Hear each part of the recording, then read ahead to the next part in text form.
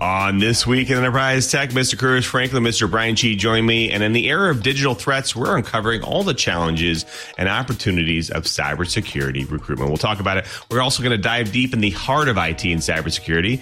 Ever wonder how businesses are reimagining their worlds with cutting-edge technology? Well, today we have Scott Evers from Involta. He's going to discuss the revolutionary world of enterprise edge and the future of hyperscale cloud services. You definitely shouldn't miss it. Quiet on the set. Podcasts you love from people you trust. This is Twit.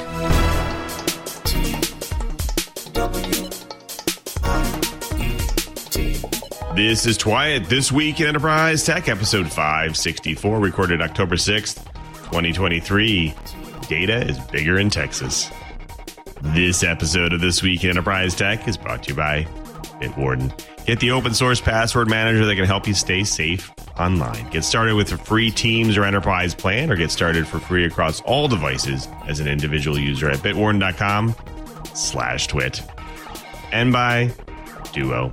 Protect against breaches with a leading access management suite providing strong multi-layer defenses to only allow legitimate users in. For any organization concerned about being breached and in need of a solution fast, Duo quickly enables strong security and improves user productivity. Visit cs.co/twit today for a free trial. And by our friends, IT Pro TV, now ACI Learning. ACI's new solution, Insights, assists in identifying and fixing skill gaps in your IT teams. Visit go.acilearning.com/twit. Twit listeners can receive up to 65% off an IT Pro Enterprise Solution plan after completing their form. Based on your team's size, you'll receive a properly quoted discount tailored to your needs. Welcome to Twit, This Week in Enterprise Tech, the show that is dedicated to you, the enterprise professional, the IT pro, and that geek who just wants to know how this world's connected. I'm your host, Louis Moreska, your guide through the big world of the enterprise. But I can't guide you by myself. I need to bring in the professionals and the experts. Start there, Mr. Brian Chi. He is our network expert, security expert. He's all-around tech geek, and he is always busy. Chibert, what's been keeping you busy this week? I've been playing IoT. I've been using gear from Seed Laboratories. It's called the Weo Node. Super simple little device. It's under $9 each. And then maybe double that when you start adding sensors. And the idea is I'm going to be deploying them at the Central Florida Fairgrounds so that we can get more intelligence in the HVAC system for expo halls without having to go and pay the HVAC company megabucks. Ought to be fun. Now, you didn't get stuck in any buckets this week, right? No. No buckets this week, but I did finish up the fiber optics that I was doing. And, of course, as I got down to the last fiber, I grab it to go and lace it into the fiber tray, and it comes off in my hand. So I had to cut them all off and start again. What a drag. At least you weren't stuck in a tree, so that's good. Good week all around. Well, we also have to welcome back Mr. Curtis Franklin. He's principal analyst at AMD, and again, he's the man that has the pulse on the enterprise, and again, always busy. Curtis, what's keeping me busy this week? Well, this week, some of the busyness has actually been due to good stuff. Eagle-eyed viewers might note that I'm not in my normal office. I'm off in Atlanta, where we're visiting our son. That's been a pleasure. In the meantime, I've been writing a report on a particular company, a company called Interpress, which does threat analysis and management. That's as opposed to vulnerability or risk. So working on that, got several other reports coming up. Fortunately, no travel on the horizon, but plenty of time spent on Zoom calls. It's Zoom is the new black or something like that. I just spend all kinds of time on Zoom, but I think I'm happier doing that than staying on an airplane all the time. Well, thank you, Curtis. Speaking of lots of stuff going on, we definitely have lots to talk about. Now, in the era of digital threats, we are uncovering all the challenges and opportunities of cybersecurity recruitment. You don't want to miss our conversation because we have a mix of experience and wisdom there. We're diving deep in the heart of IT and cybersecurity. We will be joined by Scott Evers from Involta to discuss the revolutionary world of enterprise edge and the future of hyperscale cloud services. So definitely stay with us because we have lots more to talk about. But first, we have some enterprise news to send your way with our news blips. Atlassian has reported an exploit in its Confluence server and Confluence data centers. Attackers have taken advantage of a severe bug tracked as CVE 2023-22515, affecting versions from 8.0 to 8.51. If your Confluence instance is public facing, it's definitely potentially risky there, allowing attackers the highest privilege of admin level access. Several clients have already reported incidents due to this zero-day vulnerability. Atlassian quickly released updates for affected installations. Now, in an advisory, Atlassian mentioned that instances, especially those on the public internet, are exploiting and exploitable anonymously. They emphasize that just upgrading won't actually remove the intruders. IT teams must identify compromises, remove unauthorized admins, and assess damages. Atlassian also hasn't disclosed specifics about this issue, but assured that the cloud sites are unaffected. They've provided a security advisory detailed affected versions, mitigation steps, and threat detection measures. A primary recommendation is restricting the external network access and preventing access to the setup star endpoints on Confluence instances. Now, Rapid7 added their insights as well, noting that the compromise indicators center around the setup star endpoints, and their researchers highlighted that potential of the unauthenticated or authenticated remote elevation privilege gap that lets attackers establish admin accounts. Now, I think that you need to take note here that it's not just an upgrade that's enough here. You must also have that common practice as an IT or security professional that you, quote, assume breach, right? That the offenders are already in the confounds of your network or they've already breached the service. Now, that means you need to take the steps to lock things down, remove access, and basically stop the bleeding. And if you haven't already, make sure you go and update your service. All right. So from our good friends over at Dark Reading comes news that there are at least 100,000 industrial control systems, or ICS, exposed to the public internet around the world. And these control a host of critical operational technologies like power grids, water systems, and building management systems. According to the article, researchers at BitSight reached the 100,000 number by inventorying reachable devices that use the top 10 most popular and widely used ICS protocols. Protocols like Modbus, KNX, BACnet, Niagara Fox, and others. Now, the researchers say these reachable and vulnerable systems represent a global risk to physical safety stretching to at least 96 countries. And the risk is not theoretical, as malware built to subvert power grids and incidents like the Colonial Pipeline malware attack show. Pedro Umbelino, principal security researcher at BitSight, notes that there are few, if any, reasons for this type of equipment to be directly reachable via the internet, so the risk level seems like a soluble problem. In fact, if systems are directly behind a firewall or otherwise not internet-facing, then much of the risk of exploit is mitigated. The takeaway is that ICS-owning organizations can inventory their protocol use and use that as a variable to identify risk and inform their operational technology, or ICS, security strategies. Companies obviously want to take the most immediate, most direct action against the vulnerable systems that are directly accessible from the internet, directly in the line of fire, if you will. Now, while 100,000 sounds like a bad number, and it is, it's worth noting that the level of ICS exposure has actually declined over time, even amid the move to smart OT environments and more digitization. For example, in 2019, the number of exposed ICS devices within the parameters of the study sat at nearly 140,000. So the news isn't good, but it's not as bad as it might be. So my soapbox here comes to us from Wired Magazine. And the headline is Undersea Cables Are Carrying Scientific Secrets, which It's kind of off topic, but that's all right. So the article is talking about using large scale time domain reflectometry and interferometry to detect minute movements in undersea cables in order to create a gigantic earthquake detection web.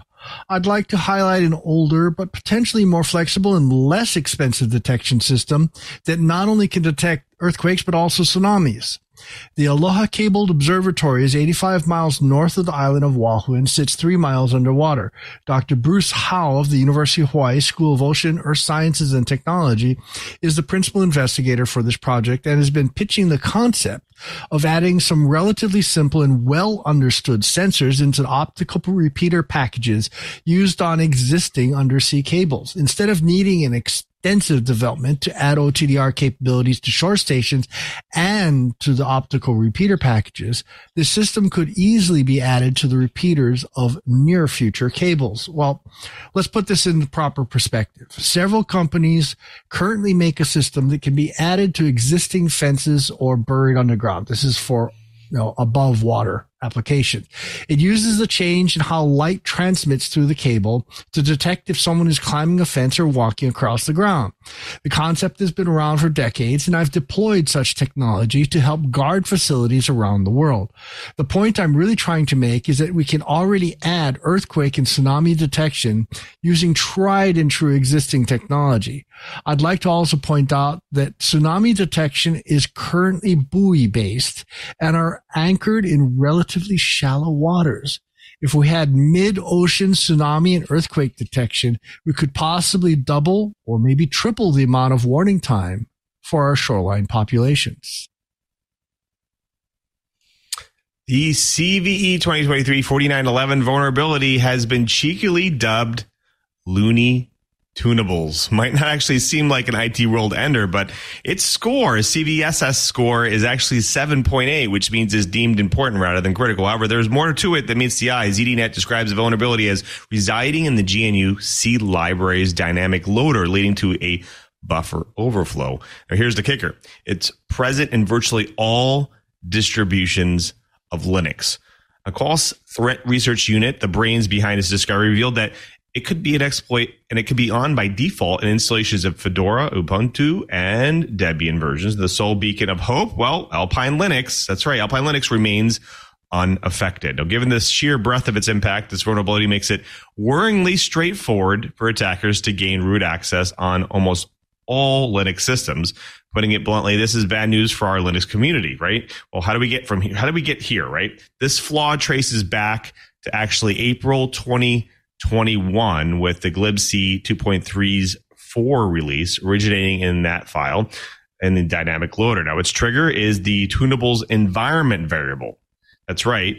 Qualys' emphasis here is that it's, quote, its misuse can broadly undermine the system performance, reliability, and security. The potential of turning the overflow into an extensive attack could jeopardize numerous systems, especially the glibc's widespread Linux presence.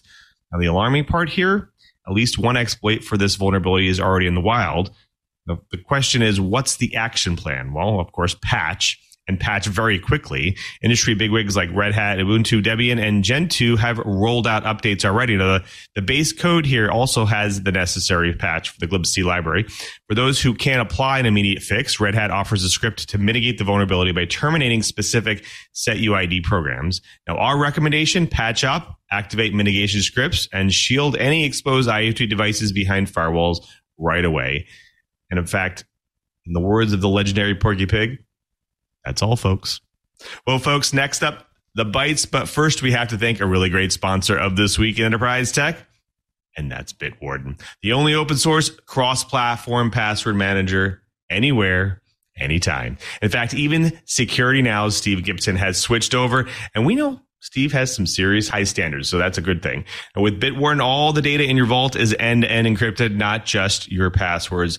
In the summer of 2023, G2 Enterprise Grid Report, they solidified their position as the highest performing password manager for the enterprise, leaving competitors in the dust. Bitwarden protects your data and privacy by adding strong, randomly generated passwords for each account. Go further with their username generator. Create unique usernames for each account or use any of the 6 integrated email alias services. You can log in with Bitwarden and decrypt your vault after using SSO on a registered trusted device, no master password needed. This new solution makes it even easier for enterprise users to stay safe and secure with Bitwarden. Transparently view all of Bitwarden's code available on GitHub. I've looked at it. Now, on top of being public to the world, Bitwarden also has professional third-party audits performed every year, yearly, and the results get published right there on their website. Bitwarden is open source security that you can really trust. But share private data securely with coworkers across departments or the entire company with fully customizable and adaptive plans. Bitwarden's Teams organization option is $3 per month per user, while their enterprise organization plan is just $5 per month per user. Individuals always get Bitwarden's basic free account for unlimited passwords. Upgrade anytime to a premium account for less than $1 a month, or bring the whole family with their family organization option to give up to 6 users premium features for only $3.33 a month. This is Cybersecurity Awareness Month. Keep yourself and help your friends and family stay secure online with Bitwarden. Bitwarden offers a fully featured free plan for everyone, which now includes being able to use hardware security keys or passkeys as a form of 2-factor authentication. Bitwarden envisions a world where nobody is hacked, is the only password manager offering this strong security option for free. At Twit, where fans of password managers get started with Bitwarden's free trial of Teams or Enterprise Plan, or get started for free across all devices as an individual user at bitwarden.com/twit. That's bitwarden.com/twit. And we thank Bitwarden for their support of This Week in Enterprise Tech. Well, folks, it's time for the bites. Now, there is a unique conundrum happening and shaping in the world of cybersecurity: recruitment. That's right, recruitment. While there's a glaring shortage of trained professionals out there, automation is steadily taking over those essential entry-level tasks. Now, this shift actually makes it really challenging for potential threat hunters to acquire hands-on experience.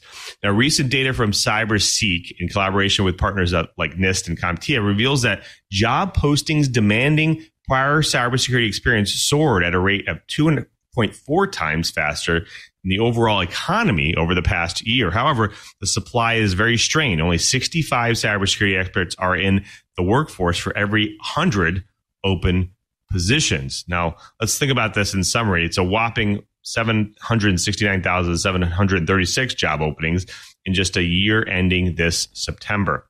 Now, CompTIA aptly highlighted the significance of these findings. In fact, they emphasized the need for more dynamic approaches to recruitment and career development, recognizing the challenges ahead. The interesting fact is the demand isn't just within the cybersecurity domain. That's right. Employers are eyeing potential recruiters with cybersecurity skills for roles like auditors, cloud architects, and tech support engineers. But there's a twist here. Reps from Tanium believe many employers set unrealistic expectations. Sound familiar?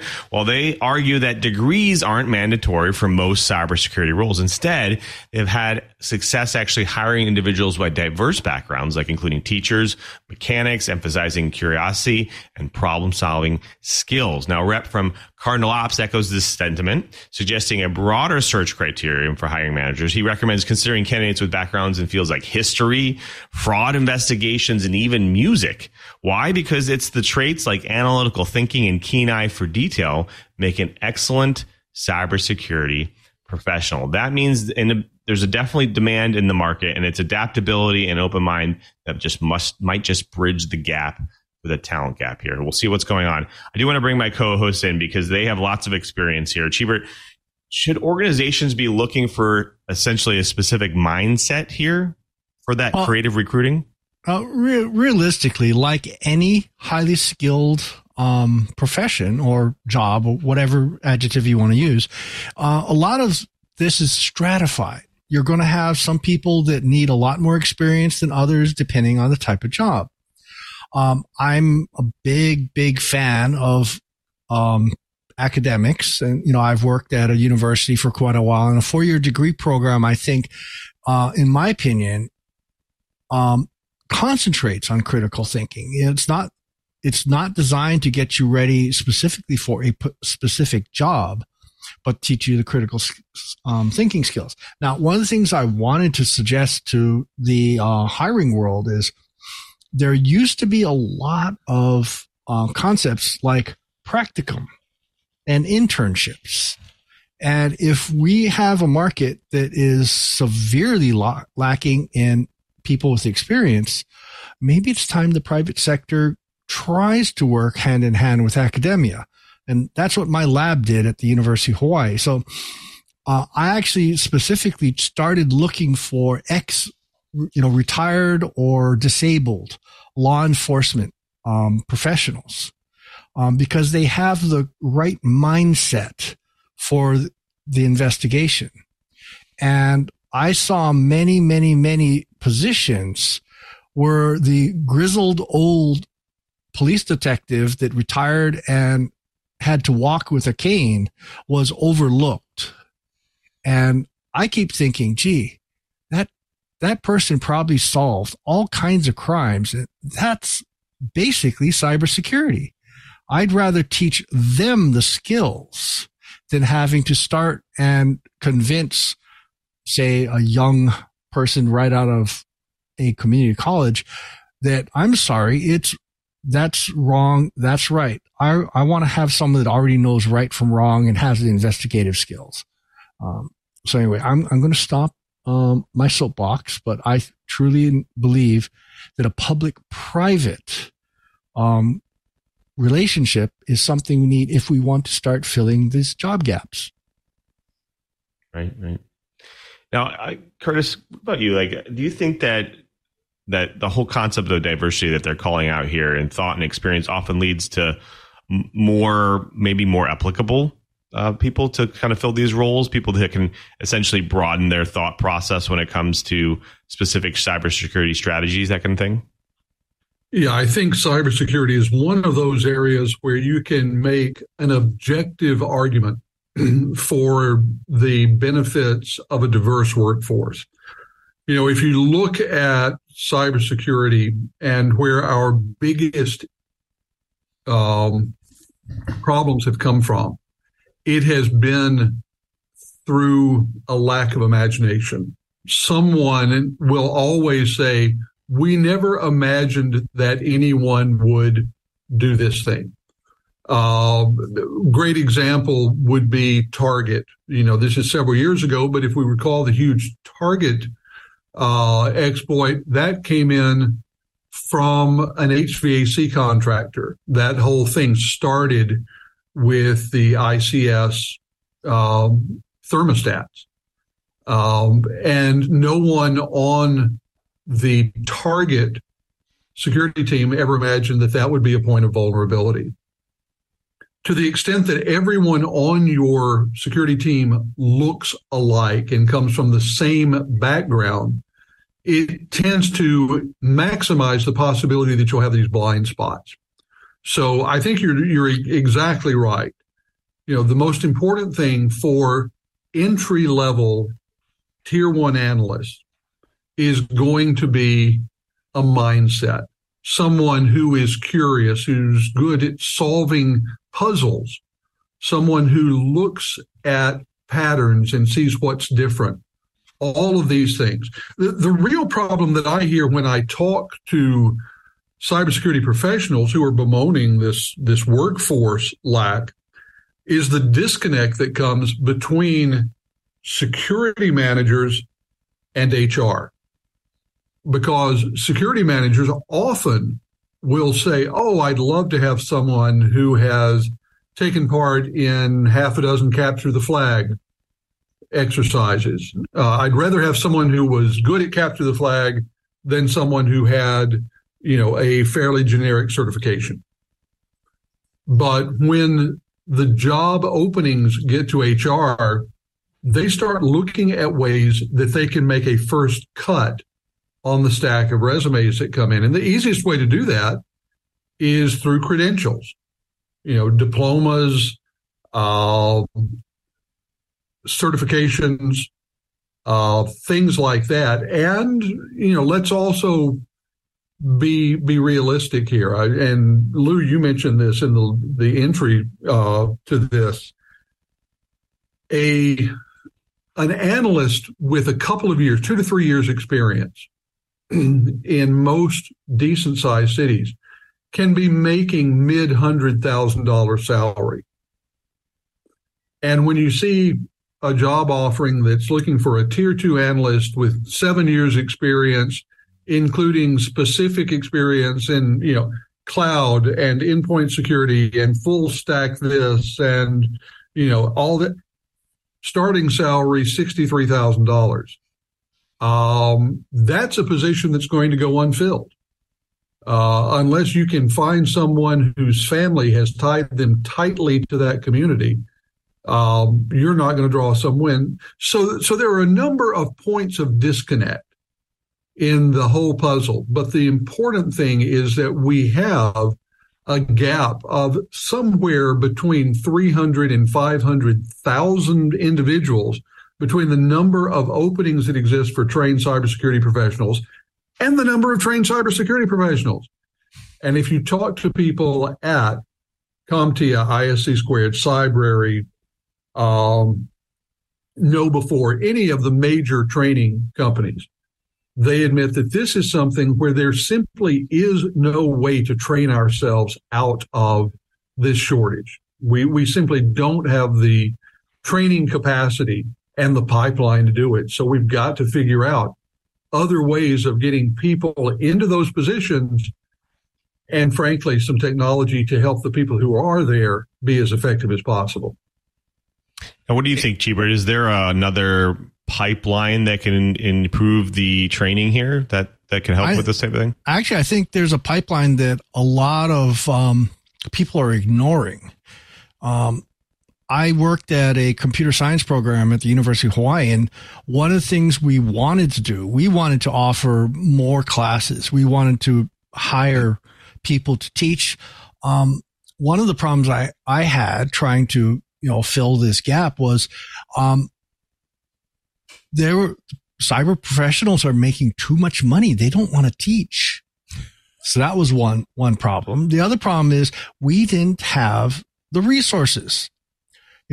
Nowadays, for any decent four-year university to do a cybersecurity program, you almost have to have a cyber range. And, if you want to have, red versus blue, with white judging and, so forth, a cyber range is not cheap. So one of the things I'd like to throw out is, one, write your Congress critters. Congress needs to think really, really hard about providing tax incentives for private industry to help the academic world, start, putting more people out.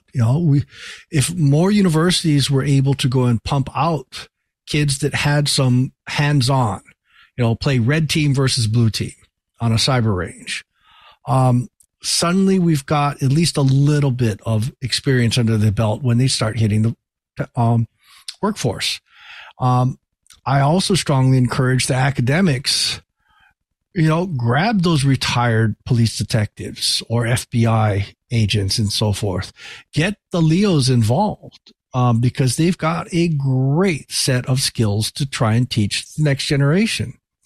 And until we start doing that, I don't think we have a prayer of catching up. And one interesting, talk about untapped potential here. Like, I feel like a lot of these are talking about the fact that they're trying to recruit.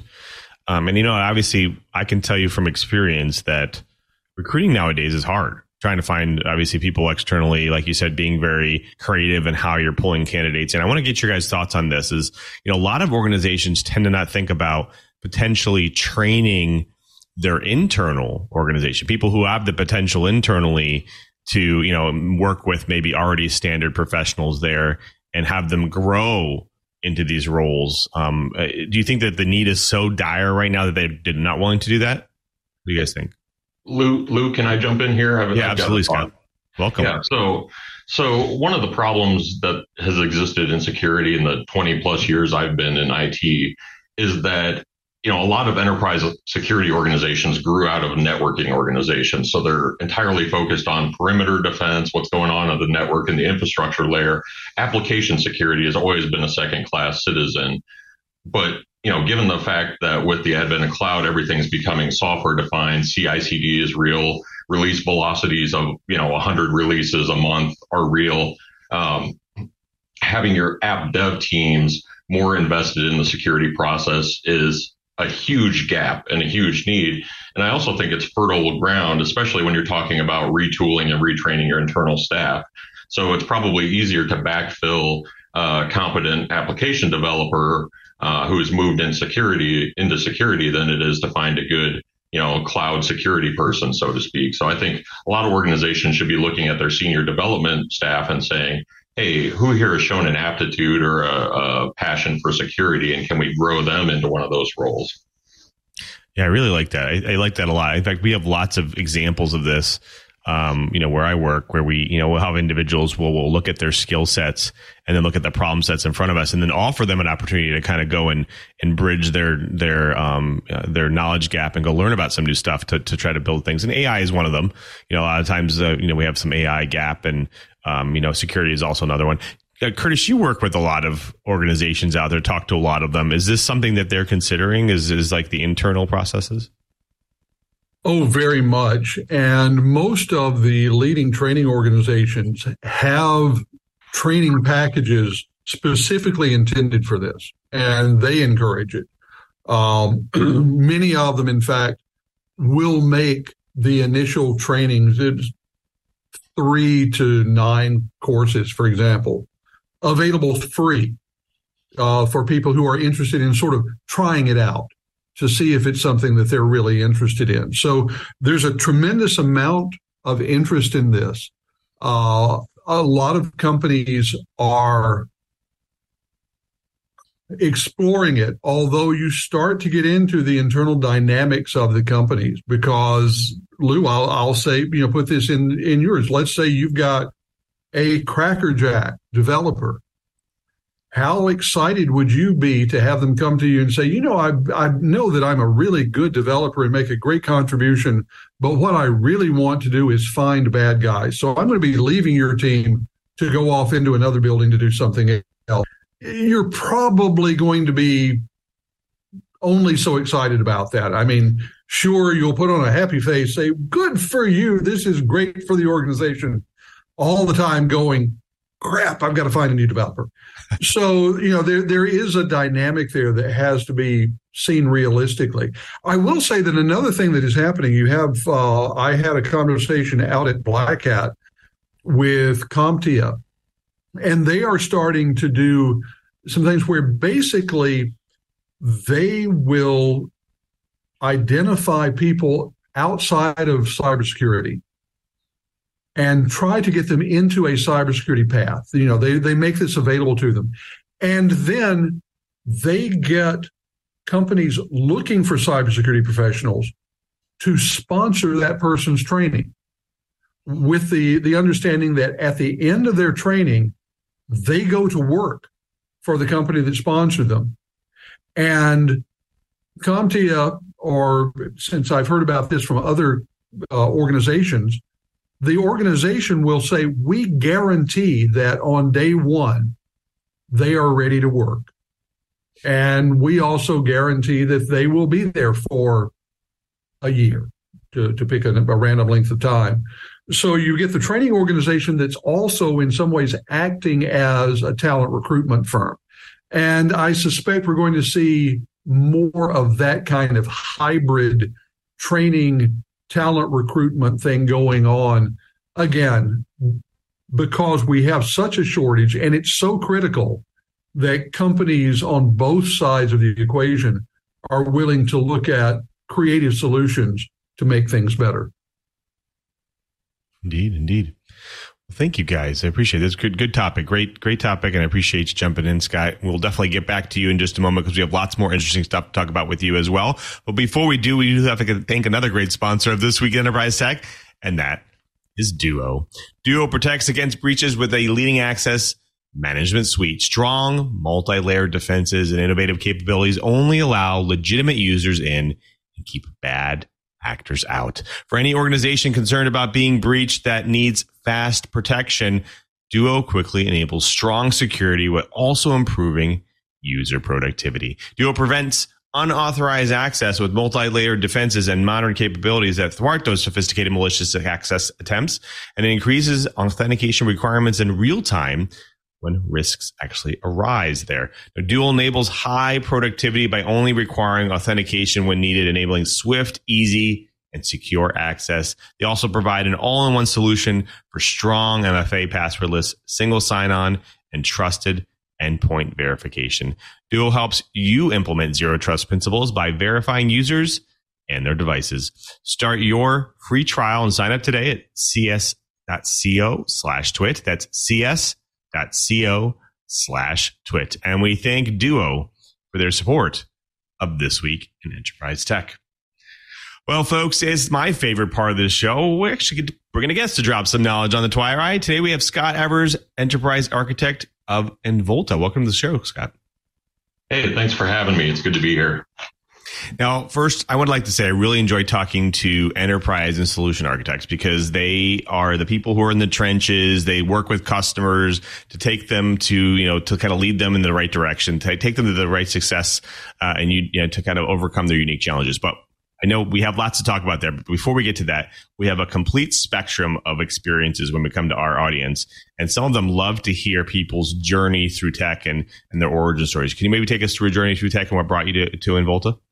Sure, and I'll try to keep it under 3 hours because it's a long and diverse background. But to be honest, I actually had career aspirations of being a physicist, so my degree is in physics, but I wanted to grow up to be Sheldon Cooper, but while I was in college, I had to fight the collegiate IT department because the only way they would let you on the campus network was if you were running Windows 3.1. I've dated myself quite a bit. And, I wasn't about to downgrade from Windows 95 to Windows 3.1. So I spent an embarrassing amount of time trying to figure out how to bypass and get on the network with Windows 95. Managed to do that, but that kind of sparked my passion in IT. So, when I was still in college, I ended up getting a part-time job as a mainframe operator of all things for a large local employer, delivering backup tapes around the facility, handling print-offs of reports. It wasn't very glamorous, but I got my foot in the door with this IT organization. Did well enough at that position to parlay that into an internship, which, in my early days of IT, I thought I want to be a system administrator. I have no desire to be a developer, pounding out lines of code all day. Surprisingly, my internship was exactly that. It was software development. So, we had a number of consultants in doing development for an internal application at the time. And when that contract budget ran out, they had no one to take on the burden of maintaining and enhancing that code base. So they kind of stuck me, the intern, in to garner what I could from those consultants and really take over that code base and management of that application upon their departure. So that's how I got my foot in the door in my start of my career. So did a fair bit of, app dev in the early days, but because of the systems I was working on, they were security-based systems. We weren't allowed, or we didn't have the desire to have the traditional support teams within the organization have access to those systems. So I ended up being my own DBA, my own IIS administrator, actually was the first Active Directory administrator for the company. This is in 1999, so a long time ago. Or maybe early 2000. Yeah, early 2000. So did system administration as well as app development. I like to tell people I was the originator of DevOps, even though what I did was nothing like modern DevOps, but I did development and operations. So, worked on that solution and in that space for quite a while in my early career. Started out using the Microsoft technology stack, .NET development, IIS, and SQL Server. We ended up acquiring a commercial application to replace our homegrown code base at some point, which the application was basically a framework on which to build a new application. So ended up doing a bunch of Java development in those days, some Oracle database administration as we switched technology stacks. So got the full gamut of those experiences years and years ago. But then because those applications were all security based, I got pulled into our security organization. And this is where I have passion for developers becoming security professionals, because I've sort of lived that path and walked that path, and I think it's a great transition to make. But ended up doing some layer 7 gateway administration, API gateways, WAFs, et cetera. And because of those rotations, ended up getting a security architecture role within that organization. And that was right around the time that public cloud really started to become a thing. So my first public cloud project was helping migrate the organization from Lotus Notes as a productivity suite to G Suite, which you can imagine was quite the transition. Yes. But, as the security architect assigned to it, I had to identify risks, understand what the proper configuration of that platform was, identify and help to build mitigations to those risks, et cetera, et cetera. So that kind of sparked my passion for public cloud services. So shortly after that, started to do a fair bit of work with AWS, some other SaaS-based and PaaS-based solutions. You have quite the background here. Like I would say that I was definitely right when it said you guys are the ones that definitely can go in and jump in the trenches and help find security and other issues. Now, speaking of identifying risks, I'm always curious, are you seeing commonalities? Obviously most organizations have a bunch of unique challenges, right? They all have their own unique challenges, whether it's moving to hybrid cloud, moving to the cloud, digital transforming, securing things, that kind of thing. Are you seeing some commonalities across the spectrum of just what most organizations are challenged, or what kind of facing challenges they have? Specific to security, I think it harkens back to, my comments earlier, and that is a lot of security organizations are ill prepared to handle a software defined world. So, I come from a background where a policy is written before anything is deployed to production. Security has to review it. They have the big battle axe to be able to say, no, this isn't going live this week. And that model obviously doesn't scale when you start to talk about, increased release velocities, when you start to talk about CI/CD. So I think DevSecOps is a big gap in a lot of organizations to this date, even though the concept's been around for years. It's not something that most organizations have really gotten their head around. I think in general, I see a lot of organizations struggling to move forward and innovate and take advantage of new technologies that the market is presenting, while still maintaining all of the legacy that they have to deal with. So there's this strange dichotomy of, I've got 1,000 applications in my organization all running on VMs in my data center. But then again, I have these, analytics opportunities to go leverage cloud services to garner this great insight, to do AI. Everyone's talking about AI these days, right? So, how do they balance those, and how do they operate as that multimodal organization? I see as a common challenge. Now, going back to what you're saying, like most organizations obviously grapple with the need for speed, responsiveness. Kind of going more specific into technology, how do you envision the future of what we call operating at the edge? Do you see some way of effectively integrating, let's say, hyperscale cloud services to edge operations? What do you see there? How can organizations do this? Well, it's interesting because most enterprises have been operating at some definition of the edge for their entire history, right? If you have an on-prem data center in your facility, that's a definition of edge. The challenge is when cloud became, prominent in the industry, everyone wanted to centralize into cloud because of the ease of use, the ease of adoption, the potential for it to be cost effective, stable, all those illities that we associate with cloud.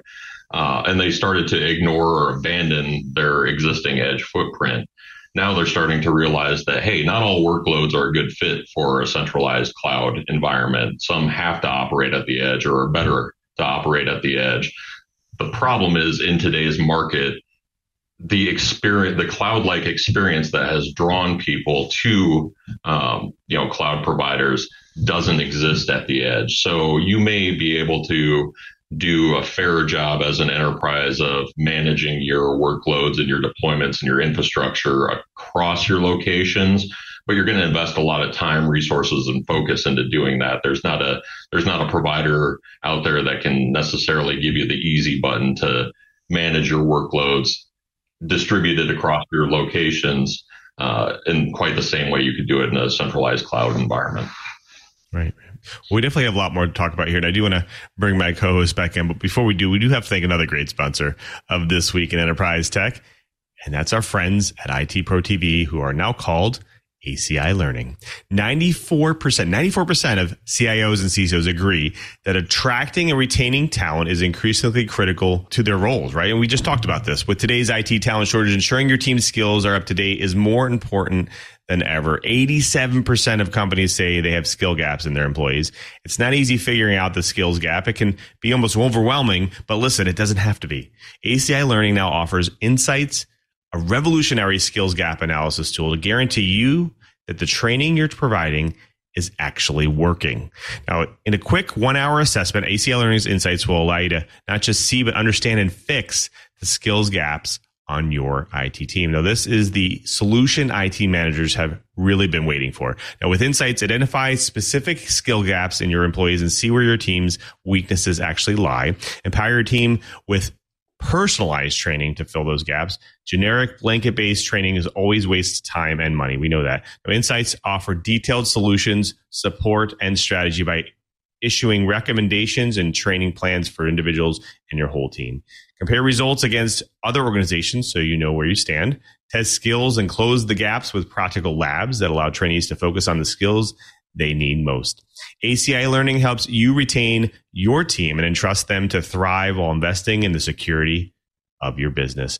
More than 7,200 hours of content are available with new episodes added daily. And ACI Learning stomps its competitors with a 50% higher completion rate. These are the training solutions your business has been waiting for. Future-proof your team and company with insights from ACI Learning. Visit go.acilearning.com/twit. Twit listeners can receive up to 65% off an IT Pro Enterprise Solution Plan after completing their form. Based on your team's size, you'll receive a proper quote discount tailored to your needs. And we thank ACI Learning for their support of This Week in Enterprise Tech. Well, folks, we've been talking with Scott Evers, Enterprise Architect of Involta. We talk a lot about enterprise computing, edge computing, but I do want to bring my co-host back in because they have a lot of experience in the industry, and I'm sure they have some questions. Let's go first. Curtis, Hubert? I'm happy to take off first. And Scott, you've got some interesting things you're talking about. One of the things that I'm curious about, over the past few years, we've heard an awful lot about data sovereignty. Not only that data exists under the control of a company, but where the storage devices physically sit is an important consideration for many jurisdictions when it comes to legal and regulatory issues. Is this something that you still have a lot of conversations about? Or is data sovereignty now at a point where it's a solved problem that just kind of happens because everyone knows what it's all about? Absolutely. It's definitely a challenge that some of our customers face. And I have these conversations on a fairly regular basis. Part of my background, I worked in the defense industrial base. And so U.S. export controls was a big data sovereignty issue. So if I have a schematic for a weapon system, that can't leave the grounds of the United States. So been familiar with that for a large part of my career. I think at the national level, a lot of the sovereignty issues have been addressed. Thinking about, I have a desire to adopt a particular cloud provider. They happen to exist in that region or that geographic boundary. And so it's largely a non-issue for me. But I think where we're seeing organizations still struggle is within the United States when we get to state level data sovereignty requirements. So, for example, Texas is notorious for liking to do business in Texas, and not all the hyperscalers have regions in Texas. So there's a particular customer I worked with that, you know, their market is state governments, and they wanted to do business with Texas. Well, their application stack was targeted towards AWS, so they had a real challenge because AWS doesn't have a region in Texas. So they actually had to re-architect their application stack and back away from that and containerize it to give them that portability. And so they had to sub-optimize their architecture in certain regards, couldn't take advantage or depend on certain platform services they would have liked to have consumed because of their data sovereignty requirements. With that, and you mentioned the hybrid environment, and I think hybrid has now become pretty much standard for a lot of organizations. The idea that everything you do is going to live on one cloud service provider is just not realistic. Mm-hmm. But from the cloud service provider standpoint, how aware do you have to be about the requirements and the capabilities of other cloud providers in order to help your customers be successful? You know, I think, let me maybe pivot a little bit on my response and answer a slightly different but related question. You know, I think a lot of organizations that I work with, when they think about approaching cloud, which, you know, cloud provider is right for me, how am I going to move? You know, it's an IT organization who's never really thought about individual applications. They serve infrastructure, they serve operating systems to their application team brethren. And, you know, that they're looking at moving or adopting cloud services from that perspective. But at the end of the day, you know, a cloud fit assessment really comes down to the individual workload. So you should be analyzing the application and what really makes sense for that application. Does it belong in a hyperscaler? Does it belong in a private cloud? Does it belong on-prem? You know, what advantages can I realistically garner, and how do I need to do that? Can I do a lift and shift? Do I have to refactor an application? You know, kind of that 6 R's methodology of analyzing your workload before you move. Well, when you're analyzing the workload, one of the things that in my world we end up talking about a lot is the notion of shared responsibility when it comes to security. Mm-hmm. And that's something that I still hear companies being confused about, you know, where the lines are drawn between the part of the overall infrastructure that I'm responsible for as a customer versus what my provider is going to take care of on their end. How, first of all, is this something that you still have conversations about with customers? And second, is it something that you think is going to be a conversation for the long term, or are customers beginning to understand where those lines logically lie? It is something I still have conversations about on a fairly regular basis. And unfortunately, I don't know that there will ever be a clear-cut answer. It'll never be a completely solved problem. And quite honestly, it's driven by compliance and legal liability, right? You know, no attorney worth the salt is ever going to give an absolute statement, especially in a public forum, to the general industry to say, this is what you're responsible for, this is what you must do. But ultimately, at the end of the day, that's what organizations are left to figure out. What must I do to maintain compliance? What must I do to effectively mitigate any sort of liability risk that I may have? And, you know, absolutely, you can rely on your service providers, your cloud providers, and that shared responsibility model to help you get there. But when it gets into the detailed questions around, okay, you know, I'm consuming, for example, S3 or Azure Object Storage, you know, they're responsible for firewalling off that service. They're responsible for protecting against, you know, sort of internet-driven data breaches, but I must configure the service correctly. I must not enable public access. You know, those are pretty clear delineations, but when you get into the details of, well, what happens if I think I configured it properly according to their documentation, but someone still gets access? Who's on the hook for that? And that's something that will likely continue to be litigated and argued about for the foreseeable future. Very good. Well, Scott, I'm ready to turn you over to Brian, but before I do, I've got one more critical question to ask. We keep referring to hyperscale architectures. To what extent do you think we call them hyperscale because we've all got tired of trying to remember the next larger Greek prefix for size? I just use it as shorthand for saying Amazon, Microsoft, and Google, right? When you talk about them 30 or 40 times a day, like I do, you got to abridge that. But yeah, I'm not sure that directly answers your question, but yeah, it's just my shorthand. Well, I wanted to go pivot a little bit and start. We've been, as an industry, we have been belly aching about lack of staffing, lack of people trained how we want. Now, when I just got out of college, I'm going to show my age here. I was recruited by Electronic Data Systems of Ross Perot fame.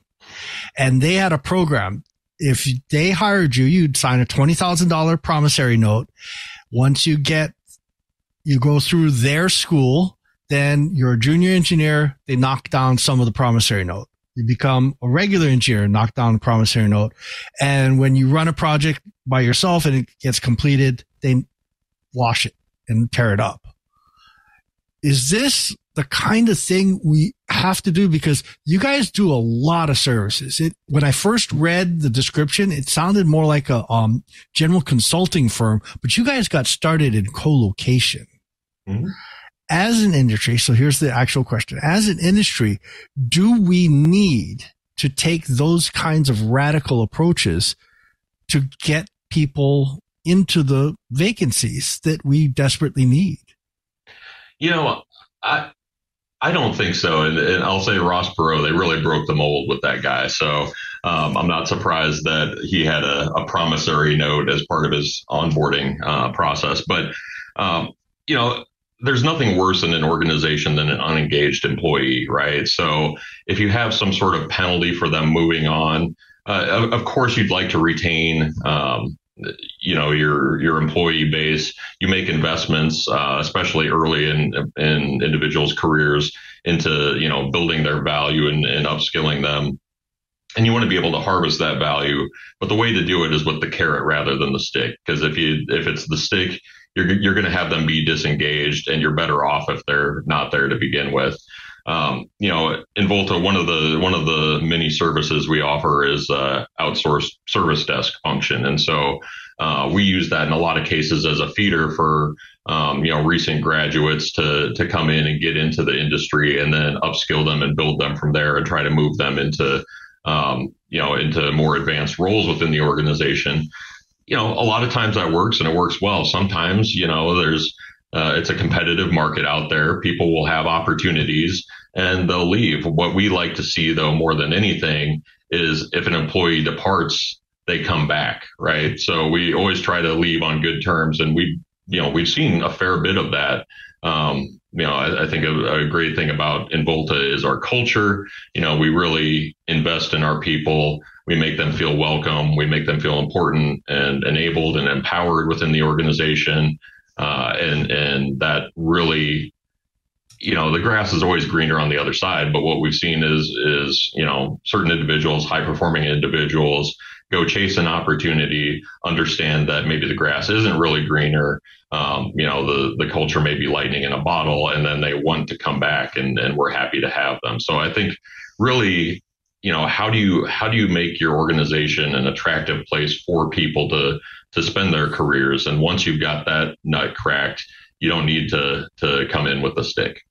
Okay. Well, how about this? How about I ask you to peer into your crystal ball, and if you could talk directly to the kids that are the people that are coming into our industry or changing industries, what kinds of things should they be looking at what kinds of homework should they do? What are the skill gaps that you're seeing in your new hires? I've said it before, but I'll say it again: DevOps, DevSecOps, right? And one of the things I do is I participate in local community colleges advisory board, their industry advisory board, and one of the agendas I've pushed with them is that, okay, in your system administration coursework in that program, you're definitely training people well on current technologies that are, big in industry, VMware, Cisco, whatever the case may be. But if they're, point and click, run the occasional command system administrators, when they graduate, they're going to be competing for an ever shrinking portion of the job market. And there are a lot of very seasoned people out there, a lot of experienced, very qualified administrators out there in the environment that are going to be competing for these jobs. And someone with a 2-year degree or a certificate who's early in their career is going to struggle to compete with those. Where the gap is someone who can automate those processes. So if you can, if you understand Terraform, Ansible, Chef, Puppet, pick your technology, and you can be a force multiplier within a system administrator organization to do more with less time, you're going to give yourself a leg up over, potentially someone who's got 20 years in the industry. Well, with any great show, time flies, and this one's no excuse, definitely for sure. Scott, thank you so much for being here. We really appreciate you being here. Thanks for having me, guys. Great conversation. Now, well, before we let you go, we did want to give you a chance to maybe tell the audience at home where they can learn more about Involta, where they can get in touch with you. Yeah, Involta.com. I'm sure there's a way of publishing my contact information, but hit Involta.com. You'll get a sense for who we are as an organization, the plethora of things we do, and the ways we can help. Thanks again. Well, folks, you've done it again. You sat through another hour of the best dang enterprise and IT podcast in the universe. So definitely tune your podcatcher to Twiat. I want to thank everyone who makes this show possible, especially to my wonderful co-host, starting with everyone, Mr. Brian Chibert. What's going on for you in the coming weeks, and where can people find you? Actually, this is one of the things I'm playing with.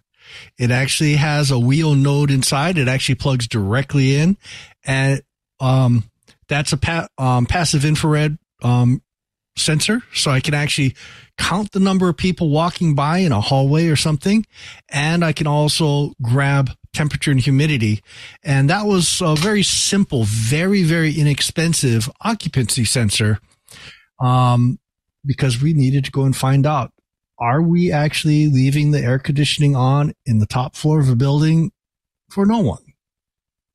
So IoT doesn't necessarily need to be complicated. The Wheels system that I'm using is actually drag and drop, and then I use Node-RED to harvest all the data and then push that up to Google Spreadsheets. Lots of fun, and this is going to be, sorry, Lou, I see you making faces. It could just as easily be into the Microsoft Cloud, Azure, easy. But the whole idea is I'm trying to lower the bar so that organizations like the Central Florida Fairgrounds can afford to go and make their environment smarter without having to spend a lot of money. So I've got a community college kid that I'm trying to convince that he needs to bone up on a lot of the emerging topics. And we're going to try and see how well he can do this and see if he really did study in his Node.js classes. Anyway, if you want to hear about this kind of goofiness that I'm doing, I'm still using Twitter, aka X. My handle is ADVNETLAB, Advanced Net Lab. That's a leftover from my University of Hawaii days.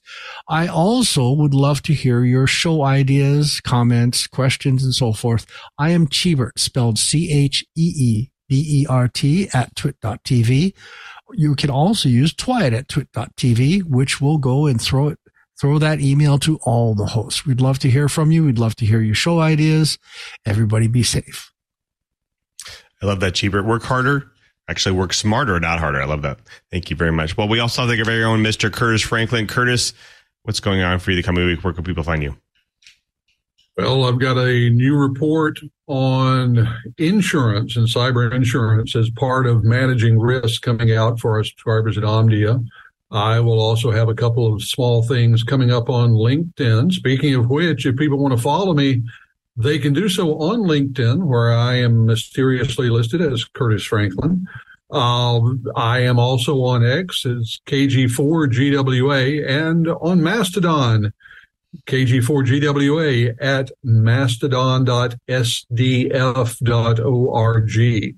Would love to hear from members of the Twiat Riot. If you've got questions, concerns, just random thoughts about cybersecurity in the enterprise, please look me up on one of these social media services and let me know. Thank you, Curtis. Well, we also have to thank you as well. You're the person who drops in each and every week to watch and to listen to our show to get your enterprise goodness. We want to make it easy for you to watch and listen to catch up on your enterprise news. So go to our show page right now, twit.tv/Twiat. There it is. There you'll find all the amazing back episodes, of course, the show notes, codes, information, guest information. But more importantly, there, next to those videos, that's right there, you'll get those helpful subscribe and download links. Support the show by getting your audio version, your video version of your choice. Listen on any one of your devices or any one of your podcast applications, because we're on all of them. So definitely subscribe and support the show. Plus, another way to support the show is, you may have heard, Club Twit. There it is. It's a members-only ad-free podcast service, and you get a bonus Twit Plus feed that you can't get anywhere else, and it's only $7 a month. And there's a lot of great things that come with Club Twit. But one of them is exclusive access to the members-only Discord channel, a Discord server, lots of channels on there. You can chat with hosts, producers. There's lots of separate discussion channels, lots of special events. So lots of fun stuff. Join Club Twit. Be part of that movement. Go to twit.tv/Club Twit. Now, corporate group plans are also available. That's right. Corporate group plans for Club Twit. It's a great way to give your team access to our ad-free tech podcast. And it starts with 5 members at a discounted rate of $6 each per month. And you can add as many seats as you like there. It's a really great way for your IT teams, your developers, your tech teams to stay up to date with all of our podcasts. And it's just like the regular membership as well. You can get access to that Twit Discord server as well as that Twit Plus bonus feed. And of course, also remember there's family plans. That's right. $12 a month. You get 2 seats, $6 each per month. So lots of great options. Definitely join Club Twit at twit.tv/Club Twit. And after you subscribe and download the links, of course, impress your family members, your coworkers, your friends with the gift of Twiat, because we have a lot of fun on this show. We talk a lot about fun tech topics, and I guarantee they'll find it fun and interesting as well. So definitely share the gift of Twiat with them. And if you're available on Friday, 1:30 p.m. Pacific time, we do this show live. You can watch the live stream. That's at live.twit.tv. Come see how the pizza's made, all the behind the scenes, all the banter before and after the show. We have a lot of fun, so definitely join us live. And if you're going to watch the show live, you might as well jump into the amazing IRC channel as well. We have an IRC chat room. You can go to the webpage, is irc.twit.tv, and you can log into there right away, and you can jump into the Twit Live channel, and we can be with all the folks in there. So lots of fun stuff as well as you watch the show live. Now, I definitely want you to reach out to me because I want to hear all your show ideas. I want to hear all your tech ideas, everything. Just hit me up at x.com/LouMM. I'm also LouMPM on Threads. I'm also LouMM at twit.social. So lots of great ways to hit me up. Of course, also on LinkedIn as well. If you want to message me there, I got lots of great conversations last week from people there. So definitely hit me up there. If you want to know what's going on during my normal work week, definitely check out developers.microsoft.com/office. There it is. The latest greatest ways for you to make your office suite more productive for you by customizing it. And of course, if you have Microsoft 365 right now, you can open up Excel, and on the Automate tab in Excel on the ribbon there, you'll see the Automate tab. You can customize your office experience by recording macros and actually code in JavaScript, TypeScript, and generate Power Automate flows with that. Be able to edit your documents and bring data into your documents by using automation. So just like Brian was talking about. So definitely check that out because we have fun and interesting stuff there as well. I want to thank everyone who makes this show possible, especially to Leo and Lisa. They continue to support This Week in Enterprise Tech each and every week. And we couldn't do the show without them. So thank you for all their support over the years. And of course, thank you to all the staff and engineers at Twit. And of course, thank you to Mr. Brian Chi one more time, because he's not only our co-host, but he's also our tireless producer. He does all the show bookings and the plannings before the show. So thank you, Chibert, for all your support. And of course, before we sign out, thank you to the editor for today because they cut out all of our mistakes. Thank you very much. Plus our TD for today, the talented Mr. Ant Pruitt. Thank you for all your support, sir. What's happening this week on Twit? Hey, thank you, Mr. Lou. Well, this week it was a lot of fun, particularly in Club Twit. I had a good time being able to sit down with the one and only Mr. John Scalzi. I got an advanced copy of his book and was able to do an interview with this prolific New York Times best-selling sci-fi author. And I got to tell you, that interview was a lot of dadgum fun. And I hope to continue to do more interviews like that. But yeah, check us out. twit.tv/club-twit, baby. Fantastic. Thank you, man.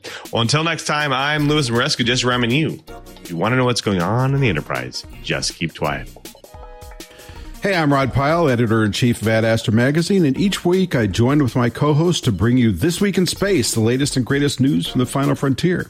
We talk to NASA chiefs, space scientists, engineers, educators, and artists, and sometimes we just shoot the breeze over what's hot and what's not in space, books, and TV. And we do it all for you, our fellow true believers. So whether you're an armchair adventurer or waiting for your turn to grab a slot in Elon's Mars rocket, join us on This Week in Space and be part of the greatest adventure of all time.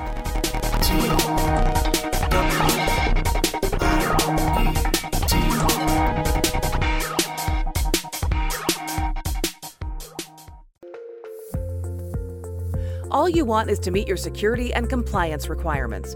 But your business technology keeps changing. Cyber threats emerge every day. More regulations apply to you now than ever before, and your IT resources remain limited. The Center for Internet Security can help. At CIS, we work to create a safer world for people, businesses, and governments through collaboration and innovation. Using a community-driven consensus process, we work with IT professionals and volunteers around the world to develop and maintain security best practices. These resources save you time, money, and effort wherever you are on your cybersecurity journey. We also work with U.S. state, local, tribal, and territorial government organizations to share information with one another so they're stronger together. Join us today in creating confidence in the connected world. Visit CISecurity.org to play your part.